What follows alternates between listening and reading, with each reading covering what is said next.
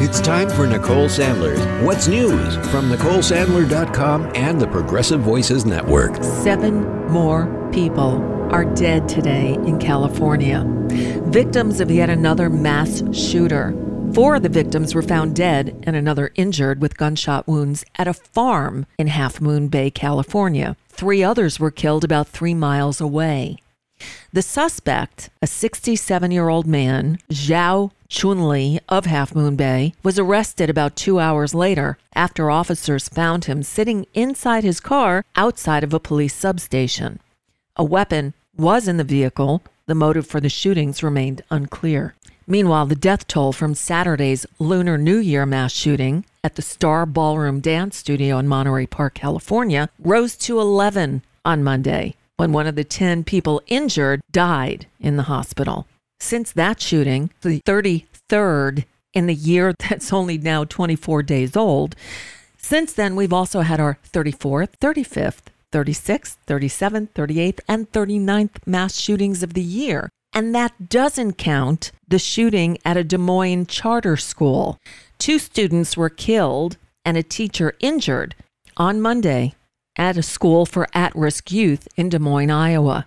But again, this is not considered a mass shooting by the Gun Violence Archive and not included in those 6 that I mentioned since the Monterey Park shooting, because the archive defines a mass shooting as an incident where 4 or more people are shot. This nation is sick. This is an epidemic, and it's killing us. Moving along. A judge in Atlanta hearing arguments Tuesday about whether the grand jury's report into efforts by Donald Trump and his allies to overturn the 2020 presidential election should be made public. The Fulton County District Attorney, Fani Willis, called for a special grand jury to look into the matter last year. While the jurors finished their work earlier this month and they voted to publish the report. Willis could file criminal charges stemming from the findings in the report, possibly including charges against Trump himself. No former president has been indicted in American history. Stay tuned. In other court action, a federal jury in D.C. on Monday found 4 more members of the far-right Oath Keepers guilty of seditious conspiracy for their efforts to keep the former guy in office despite his 2020 election loss.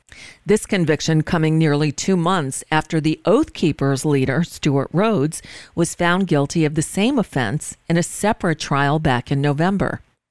The 4 defendants in this trial were originally charged alongside Rhodes and other Oath Keepers, but the judge split the cases due to courtroom space limitations. And while this is happening, a parallel sedition case is also in progress in the same courthouse involving members of the Proud Boys. And then there's the case of Richard Barnett of Arkansas. Who's Richard Barnett? That's the guy who famously posed for photographs with his feet up on then Speaker Nancy Pelosi's desk. Barnett, who uses the name Big O, left Pelosi a note saying, quote, "Nancy, Big O was here, bitch." He sounds nice. Anyway, police body camera video also showed him yelling at an officer who was trying to direct rioters to leave the building. Well, a jury on Monday convicted Richard Barnett on 8 charges, including interfering with a police officer and obstructing an official proceeding. Barnett had driven from his rural Arkansas home to attend the former guy's rally near the White House before the Capitol attack, armed with a hike and strike hiking stick that's tipped with a 950,000-volt stun device. I couldn't make this stuff up. This story should make everyone a bit queasy. Federal authorities on Monday charged the former head of FBI's counterintelligence in New York, Charles McGonigal, with accepting $225,000 in secret cash payments while working for the FBI on sensitive cases. The 54-year-old McGonigal is also accused of illegally trying to help Russian billionaire Oleg Deripaska get removed from a U.S. sanctions list.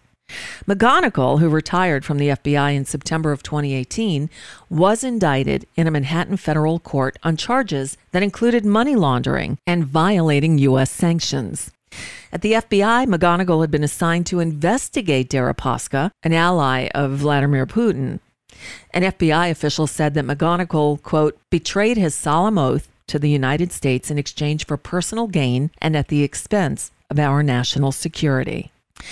Congressman Ruben Gallego of Arizona announced on Monday that he will run for the Senate seat currently occupied by Senator Kyrsten Sinema in the 2024 election.